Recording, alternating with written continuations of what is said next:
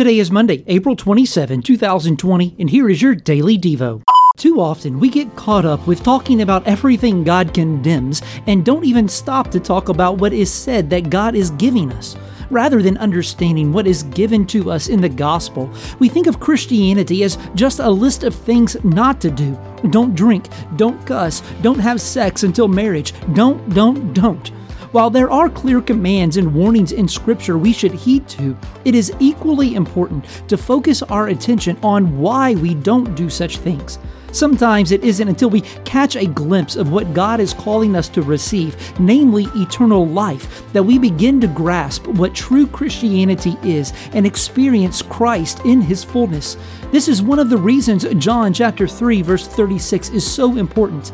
It is a both-and verse. It tells us not only that Jesus gives those who believe eternal life, but also reveals the inverse, that those who reject Him receive God's wrath.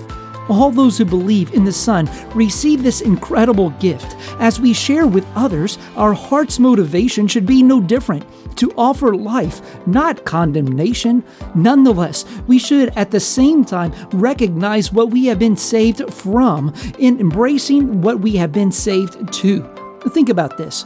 If you were explaining Christianity to someone, would you focus on what Christians do and don't do?